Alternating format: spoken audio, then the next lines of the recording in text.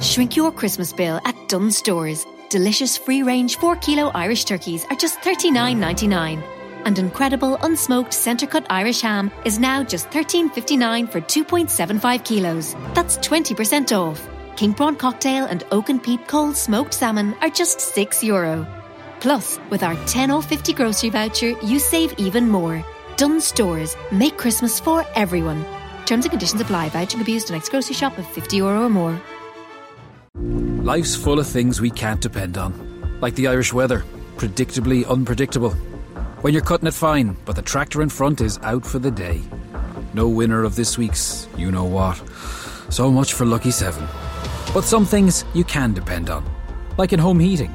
Emo, Jones Oil and Campus Oil are now CERTA, delivering the same warmth to your home now and into the future.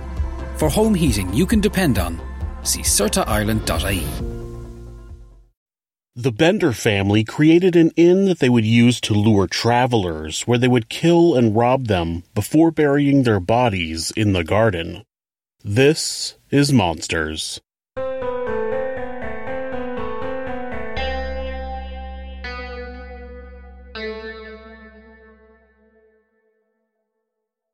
In 1870, a group of homesteaders moved into the plains of Kansas. One of those families was the Bender family, which was made up of John Bender Sr., his wife Elvira, and their 2 kids, Kate and John Jr. They claimed 2 plots of land in Cherryvale, Kansas, and built a cabin which was split into 2 rooms. The front room was used as a general store to sell dry goods, and the back room was their living quarters. The family also planted a 2-acre vegetable garden and an apple orchard on the property north of the cabin. John Sr. and Elvira spoke very little English and didn't interact with visitors much. It was thought that John Sr. was an immigrant from Germany or the Netherlands. He was estimated to be about 60 years old and described as a repulsive, hideous brute who was dirty, profane, and ill-tempered. Elvira was in her 40s and considered to be so unfriendly to her neighbors that they referred to her as She-Devil. John Jr. was in his mid-20s and spoke fluent English, though he had a German accent. He would regularly laugh at nothing, which led people in the area to believe he was a half-wit. At the time, that was how they would describe someone who was mentally handicapped. Kate was thought to be a few years younger than John Jr. She spoke fluent English with almost no accent. She was attractive and friendly and was the one who would interact with other people the most. She claimed to be a healer and a psychic and offered her abilities for hire. She would conduct seances and give lectures about spirituality. The entire family was shrouded in mystery. It was widely believed that the male Benders were born overseas and neither of them were born with the last name Bender. John Sr. was born John Flickering and John Jr. was born John Gebhardt. Elvira was believed to be born in the Adirondack Mountains in New York as Almira Meek. This begs the question as to why she didn't speak any English, but hold that thought for now. She had 12 children and had married several times. All of her previous husbands died of head trauma. Kate was actually Elvira's 5th child and was born Sarah Davis. Some of the other people in their community believed that John Jr. and Kate were actually a married couple and not brother and sister. While operating their general store and inn, they would allow travelers who were passing through the area to stop for food and supplies before letting them stay the night. The visitors would always be sat in a chair at the table with their back toward a curtain that separated the front room from the living quarters. Once seated, one of the Bender men would use a sledgehammer to hit them on the head from behind the curtain. Either this would kill them instantly, or Kate would finish them off by slitting their throats.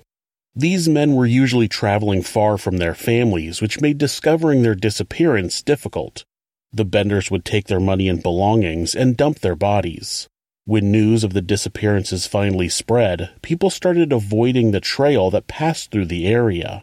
Some of the bodies were found, but the murderers were never discovered.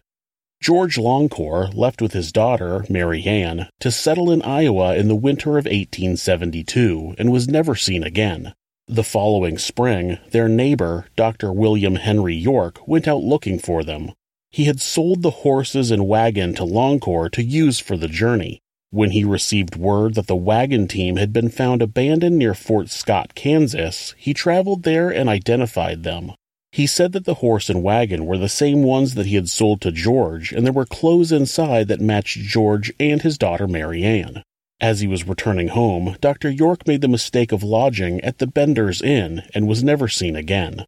What the Benders didn't realize is that Dr. York came from a very prominent family. He had two brothers, Colonel Ed York, who lived in Fort Scott, and Kansas Senator Alexander York. Colonel York gathered around 50 men and searched every homestead in the area. When they arrived at the Bender Inn, they questioned the family. The Benders admitted that Dr. York had stayed there and suggested that he ran into trouble with Native Americans after he left the next morning. Colonel York agreed that that was possible, stayed for dinner, and then he left. A few days later, a woman had fled the inn after being threatened with knives by Elvira. This prompted Colonel York to return to the homestead and question the family about the incident. Once there, John Jr. and Kate initially denied the claim, but when he pressed further, Elvira became enraged and said the woman was a witch who had cursed her coffee. The same Elvira that didn't speak English suddenly had a pretty good grasp of the language. With his suspicions heightened, Colonel York left as he did not have sufficient evidence that the Benders were guilty. Several weeks later, a community meeting was held at a local schoolhouse. 75 locals attended the meeting, including Colonel York and both John Sr. and John Jr. At the meeting, it was determined that a warrant would be issued to search every homestead in the area. Due to bad weather, the search was postponed for several days. When the weather passed, several hundred people showed up to search the Bender property. A foul odor led them to a trap door in the floor that led to an empty room beneath the cabin. Blood was found on the floor of the room, but after excavating the floor, no bodies were found. The team noticed some disturbed soil around the garden, and eventually Dr. York's body was found lying face down in a shallow grave. They eventually found 8 more bodies buried on the property and 1 body in a well, along with a number of body parts. All of the bodies had suffered head injuries and had their throats cut with the exception of the body of a young girl. This body, believed to be Marianne Longcore, was either strangled or buried alive. Authorities followed tracks made by a wagon and found the Benders' wagon, abandoned with the horses starving. Rewards were offered and vigilantes from all over searched for the murderous family, but it's not known if they were ever caught. One story is that all or some of them made it to an outlaw colony on the border of Mexico and Texas, a place that authorities weren't willing to go for fear of death. There was a story that one group of vigilantes caught and killed the whole family, but it was never confirmed and the reward was never claimed. In 1884, there was a report that John Flickering had committed suicide in Lake Michigan. Also in 1884, a man matching Flickering's description was arrested for a murder where the man had been killed by a hammer blow to the head. While in prison, the alleged John Bender Sr. cut off his own foot to escape leg irons and bled to death. In 1889, it was reported that 2 women, Almira Monroe and Eliza Davis, were arrested in Miles, Michigan.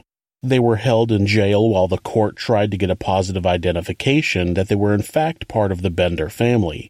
After a number of weak confirmations and contradictory evidence, the women were released and many people doubt that they were the Benders.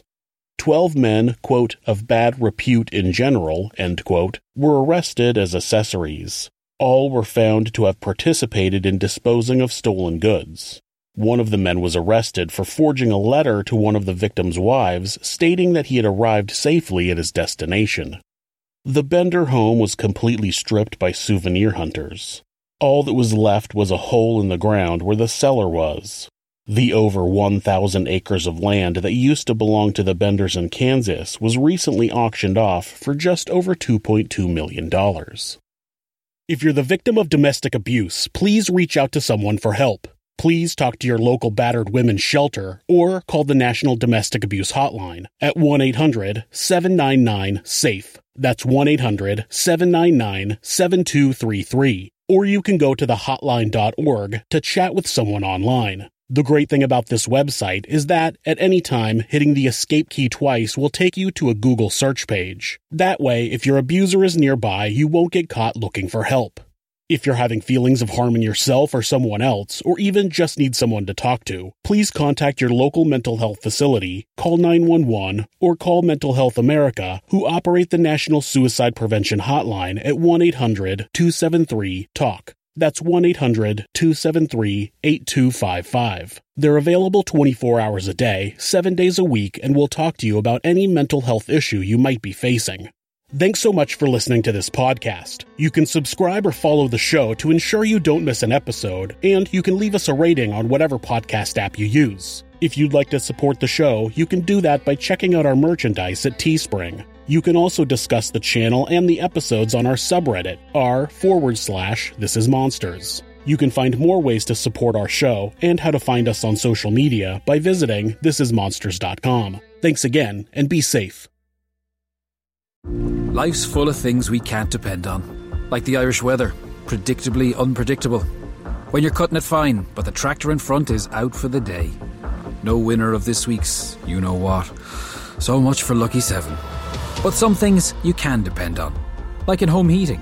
Emo, Jones Oil and Campus Oil are now CERTA, delivering the same warmth to your home now and into the future. For home heating you can depend on, see CERTAIreland.ie. It's flu season, and children are twice as likely as adults to catch the flu, which can sometimes cause serious illness.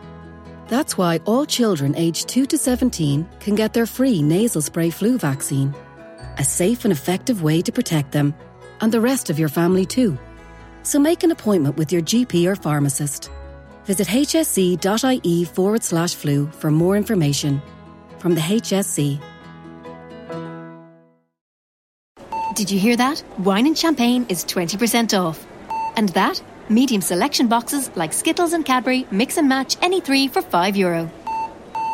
20 and 24 can boxes of Coke, Diet Coke and Coke Zero are just €12. Have you got any 10 off 50s? And that's the sound of better value. Every week leading up to Christmas, there's new savings to be had. Dunnes Stores. Make Christmas for everyone. Terms and conditions apply. Vouching abused on ex-grocery shop of €50 or more. Voucher excludes alcohol. Please drink sensibly.